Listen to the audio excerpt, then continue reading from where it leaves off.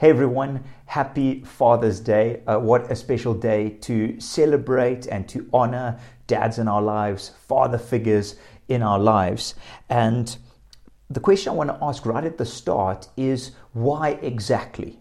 So yes, we know that obviously there's a role of dads, and we wouldn't be here and nobody else would be here without moms and dads. But why exactly should we celebrate Father's Day? What is the great value in it? What makes fathers different and special, just as mothers are so special in their own right? What makes fathers special in their own right? And the role of fathers is of huge importance. There are many statistics globally about the vital role that a dad plays or a father figure plays in the outcome of children's lives.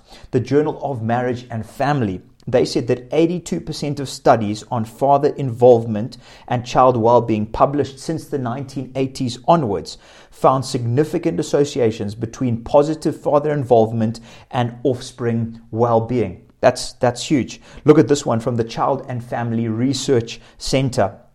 It says children who grew up with involved fathers are 39% more likely to earn mostly A's in school, 45% less likely to repeat a grade, 60% less likely to be suspended or expelled from school, twice as likely to go to college and find stable employment after high school, 75% less likely to have a teen birth, and 80% less likely to spend time in jail. Now, obviously, there's outliers in all of those statistics, but what it shows, Christ follower or not, the role of the father is essential. And it's so important that we realize that there are many males, but very few men.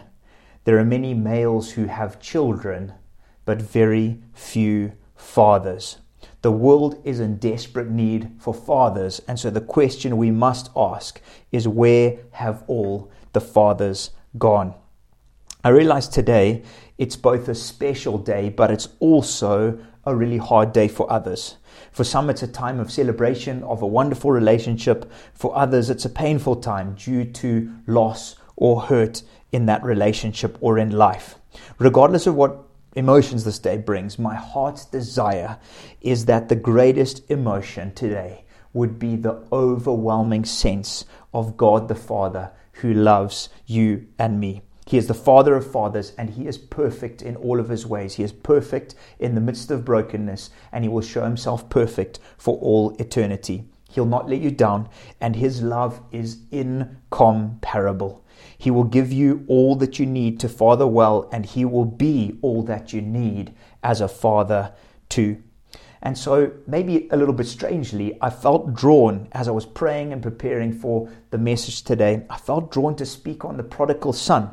Some of you may or may not have heard the story, but I really felt the Holy Spirit leading me to this. And you might think, well, that's a bit of a strange passage to share on when it comes to Father's Day. But I believe the passage could also be summed up by a painting from a great British artist, Charlie Mackesy, that is going to be seen on your screen now. And this beautiful, amazing picture is sort of summed up as the running father. I just love that. I just love the picture. For those of you who don't know the prodigal son, or for those who do, I love the picture, the role that the father takes in the story, the immense significance of it. And so as we track through this passage, wherever you are in relationships right now, I trust you will experience the Father's love for you today. And so if you have your Bibles, I would love you to turn to Luke 15. If not, it's going to be on the screen. And I just want to pray. We always want to invite God into what we're doing and into the times that we have together, because He's the only one who changes us and changes lives. Let's pray. Heavenly Father, we call You Father on this Father's Day, and I pray that as we share and we dive into Your word that is life and is truth and is fresh every day, I pray that You would demonstrate to us afresh the love of the Father.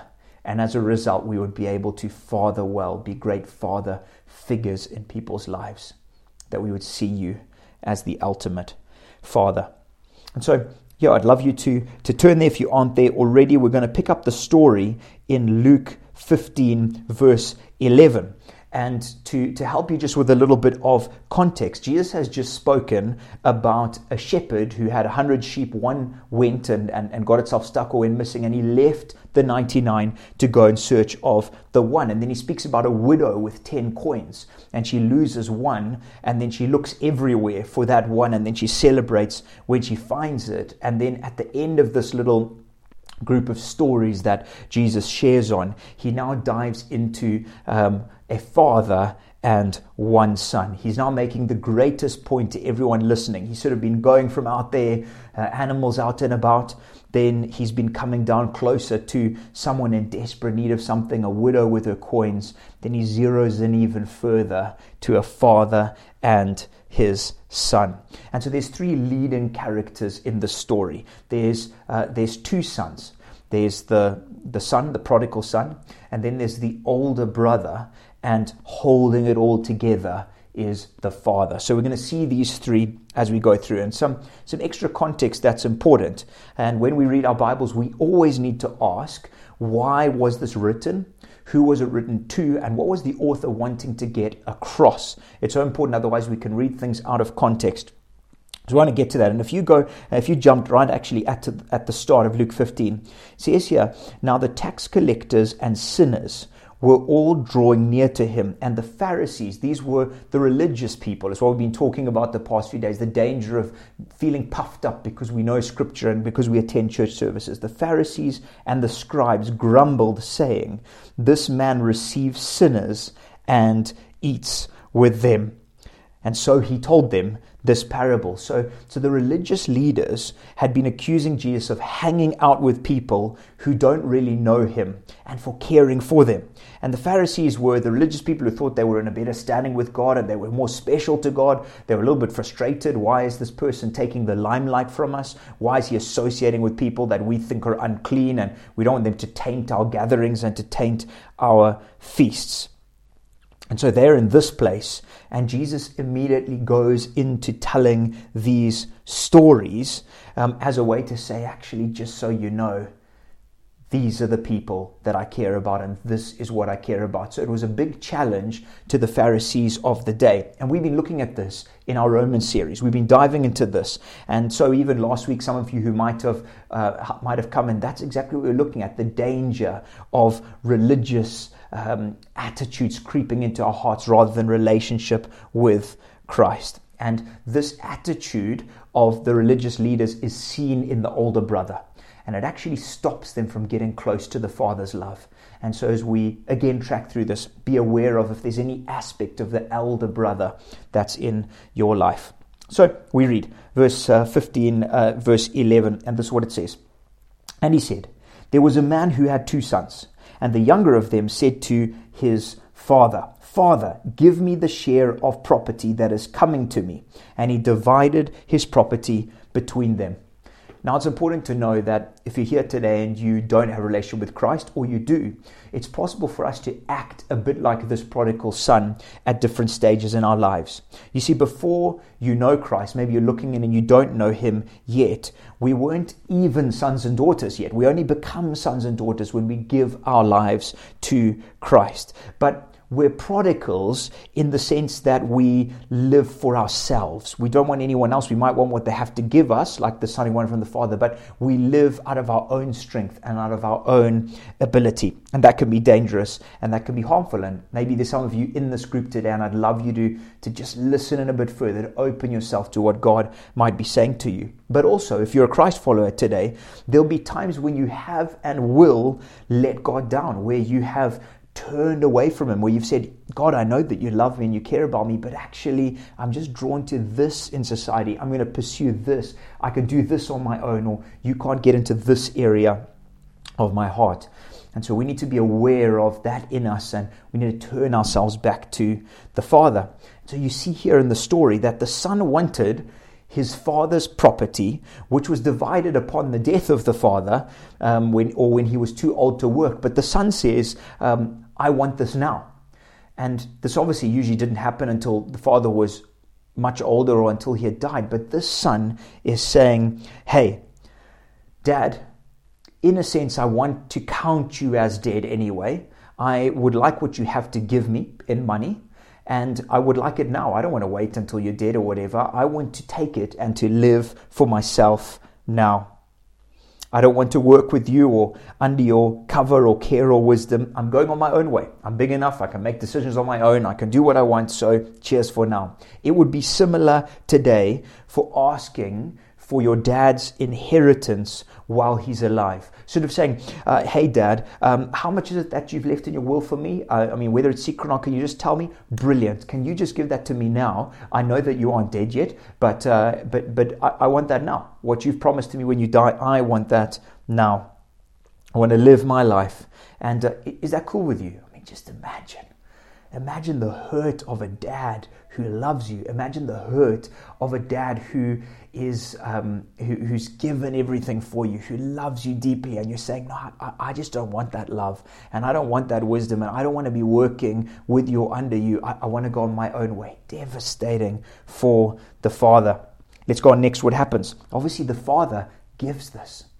The father hands this out to the son. Not many days later, the younger son gathered all he had, verse 13, and he took a journey into a far country, and there he squandered his property in reckless living. When he had spent everything, a severe famine arose in that country, and he began to be in need.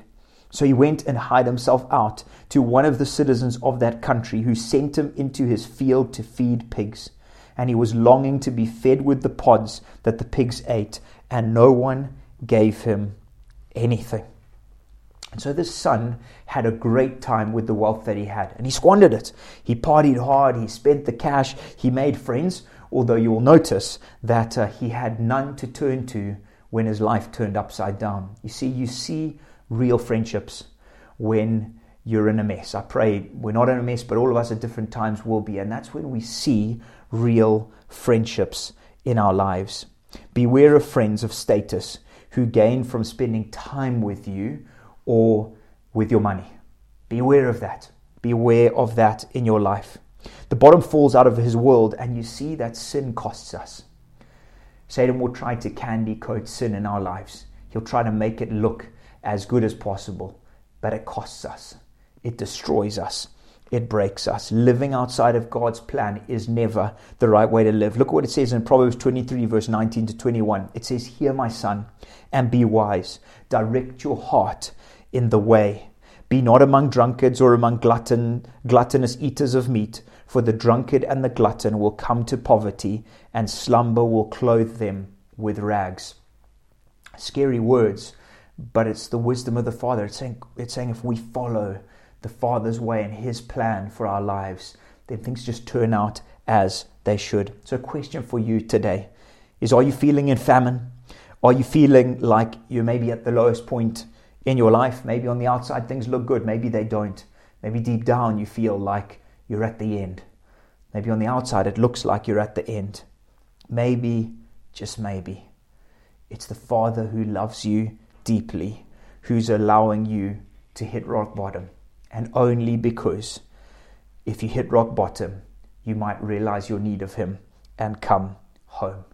And so is He calling you today? Is He calling you for the first time ever? Is He calling you because you have turned away from Him? Jesus will do anything to get your attention. And even if it means you going through those difficulties, that is the ultimate goodness of God. If that is the only thing that will get your attention to turn to the Father now and for all eternity. He cares more about your life than your comfort. He cares more about real joy than momentary kicks. He cares more about you having a purpose than you being aimlessly successful. Interesting note, actually, as we jump here, is when it comes to working with the pigs. These were considered unclean, and they were detested amongst Jews. From before, they, in times past, they had been considered as dirty animals, and so that was the case. Now, even though Jesus came and He said things are clean, they were considered unclean. And so, to this day, into what Jesus was speaking into, you could step no lower as a person, to be with pigs, unclean animals. And so Jesus was getting across to His religious listeners at the time. He was getting across to say, this person was at the worst they could ever be. They were spending time with unclean pigs that you don't like at all. Again, as we say often, thankfully we don't live in those days, and thank you, Lord, for bacon and all those sorts of things. But they would have understood this. Verse 17. But when he came to himself, he said, how many of my father's hired servants have more than enough bread, but I perish here with hunger? I will arise and go to my father. I will say to him, Father, I have sinned against heaven and before you. I am no longer worthy to be called your son. Treat me as one of your servants. And so this is just such a key point where it says here, but when he came to himself, he realized how pointless and how ruined his life was, and something jolted in his mind, something jolted a memory to say, it's time to go back. I need to go back. He came to his faith senses. And so today, collectively in your whole life, is God calling you to come to your senses? And one aspect of your life, is he calling you to come to your senses? Is it the first time you've never turned to the Father? Is it that you have in the past, but now he's saying, come back to me? Wherever it is, listen to what he's saying. In the midst of that, though, he knew his utter failure, right? He knew just how messed up his life had been, and that he had rejected his dad. He knew that he had counted his dad as dead, that the relationship was over. He knew the hurt he had caused to his dad. And so he thought, well, maybe, just maybe, Dad probably not going to accept me as a son, but just because of past relationship, and if I really come humbly, maybe, just maybe, I could work for him, because I know that he's loving. I know that he's caring. He treated me well. He's treated my brother well. He's treated our servants well. Maybe, just maybe, if I came back, he would accept me. And so he starts this journey back home. No phone calls, no emails ahead of time. He just had to walk. He had no way of knowing what the Father would do. He didn't know. He could trust in how the Father had lived all these years, but he didn't know his response to this. Look what it says, verse 20. It says, and he arose and came to his father, but while he was still a long way off, his father saw him, felt compassion, ran and embraced him and kissed him. And the son said to him, Father, I have sinned against heaven and before you. I am no longer to be worthy to be called your son. Imagine the picture. The son walking towards the homestead, maybe dusty, whatever it looked like. And on the horizon, he sees this man looking out towards him. And the father is searching. The father's waiting. The father's desperate for him to come home. And as his father sees him, he then comes towards him. The father trusted his love to bring the son back, and he was willing to release his son at a cost to himself. How far can you run from the Father?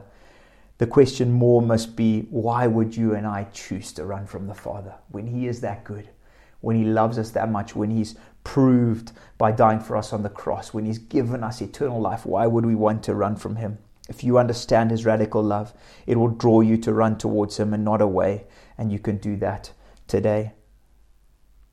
Just again that phrase where it says, the Father, while he was still a long way off, his Father saw him and felt compassion and ran and embraced him and kissed him. The sense of longing, my son, would you come home?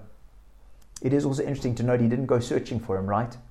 I shared that a little bit earlier, but he didn't go out hunting for him. Why not? Well, I think he knew that to pull him out of what he was in without his son coming to his senses, or without his son realizing what he had got himself into, wouldn't solve the long-term problem of his heart.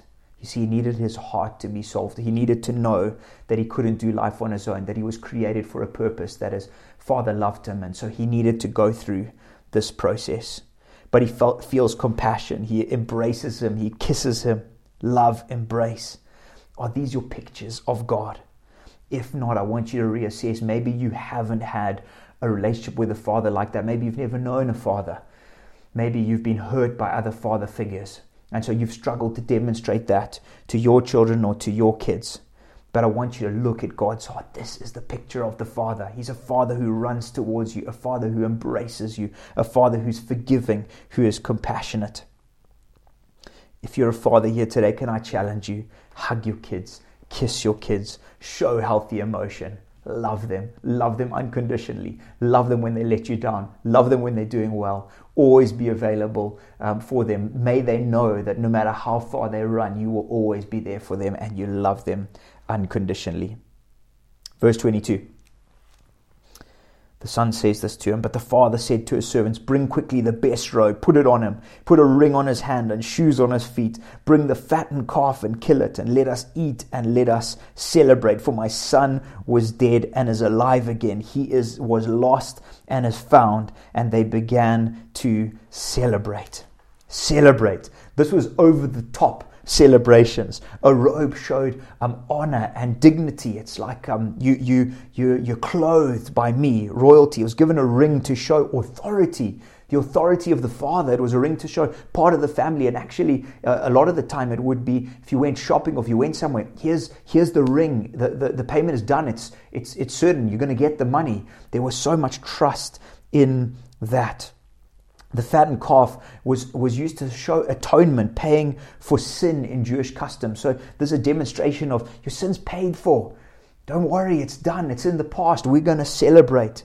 And so again, the Pharisees would have understood that Jesus was talking about forgiveness. Question, at what point did the Father love the Son more? When did he miss him the most? Was it when he first left?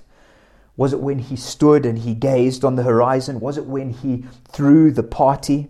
It's too hard to choose, but the point is that the Father's love is constant. It is unchanging. It is there all the time. Sometimes we turn away from him. Sometimes we turn towards him, but his love is there. Nothing you do or I do will ever change that. No matter what you've done in the past, maybe for some of you listening now, maybe you feel you've done things too horrific for the Father to forgive or for the Father to have paid the price. So I want to tell you now, he's already paid the price on the cross. You just have to receive it. But it's done. He paid that price for your sins, past, present, and future. So you are good enough for the Father. The Father's love for you is without question. As we get towards the end, look here, verse 25, and this is possibly the sadder part in the story. Now his older son was in the field, and as he came and he drew near to the house, he heard music and dancing. He called one of the servants and asked what these things meant, and he said to him, your brother has come, your father's killed the fattened calf because he has received him back safe and sound. But he was angry, he refused to go in. So his father came out because his dad loves him. He said, look, these many years, and entreated him or said, what's the story? But he answered his father, look, these many years I've served you. I've never disobeyed your command. Yet you never gave me a young goat that I might celebrate with my friends. You didn't even give me a calf. You didn't give me a goat. But when the son of yours came, who's devoured your property with prostitutes, you killed the fattened calf for him. He said to him, son, you are always with me, and all that is mine is yours. It was fitting to celebrate and be glad, for this brother was dead and is alive. He was lost and he's found. You see, the elder brother, talking about people with a religious heart or mindset, that when Jesus was talking to the Pharisees, is that they followed God out of duty, but not out of love. You know, the elder brother was probably running the whole estate at the time. And he would have felt that doing things, performance, that this somehow would earn his father's love. But this is a love that we can never earn. It's a love that's freely given. And so maybe you're here today and you're saying, but I've tried God. I've gone to church every Sunday. I never miss one. I've picked up people. I've served at the tea table. I've given everything. But yet I'm still struggling to pay rent. I still have problems in my relationships. I'm still struggling to put food on the table. Or you won't give me a promotion at work. That's the elder brother attitude. That's the elder brother heart. It's out of duty to get something. It's following God. It's religion. It's following God out of a duty to get something, rather than out of a love because of the price he's paid and being part of the family. Interestingly enough, the father doesn't even answer the son. You'll notice it there. He says just that we've always been together. But sadly, that doesn't make up for the elder brother's heart. So the challenge as we close is, do we see people through the lens of the gospel of Jesus? What does that mean? It means seeing life through a framework of what Jesus did on the cross, through a framework of the Father's love. He died for every person who's ever lived and every person who will live. He died to see the church grow and to show his love. He died to see restoration of families, of cultures, of cities. So do we see people the way Jesus does, with passionate love and sacrifice, where he says, "Son, you are always with me." It's such a challenge if we've grown up in Christian circles or in church life to almost let the closeness and the intimacy with Jesus die and fade. We need to continue to remember that if you're a Christ follower here today, that we're with the Father, that he's close, that he's there all the time, and then we celebrate when people return. And then the banquet, it symbolizes that awesome final day when all of us, sinners, people who are messed up and broken, are invited and we get to celebrate with the King. And sadly, some, like the elder brother here, he refused to enter the party because he couldn't understand how the Father could love someone who was so broken. And so it's scary that we can choose not to enter God's lavish kingdom because we don't see people with the love that he has. And maybe you've been burnt by the church in the past. Maybe you've been hurt by someone who said they knew or followed Jesus and didn't reflect it. Maybe you've been hurt by an earthly father.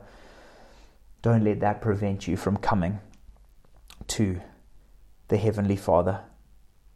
Friends, as I close and pray, the world is in desperate need of a Heavenly Father, but also earthly fathers who will point people to the Heavenly Father. And men need our prayers. Men here in our context at Harvest need our prayers. Men in the city need our prayers, because I can guarantee you that the health of future generations is determined by the health and the love of fathers, and that ultimately only comes from the Heavenly Father. And so I want to pray. I want to pray for men, fathers, to be spiritual fathers amongst us today.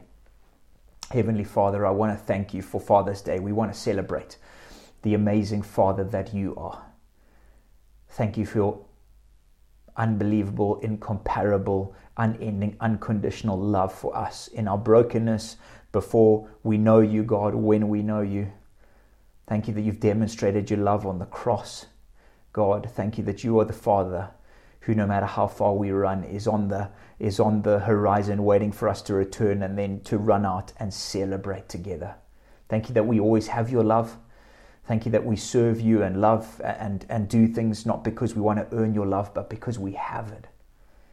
I pray for every single man here today, from young teenage men and 20s who are listening and who are watching, who maybe aren't yet dads yet. Father, I pray that you would mold and develop us into earthly dads who represent the Heavenly Father.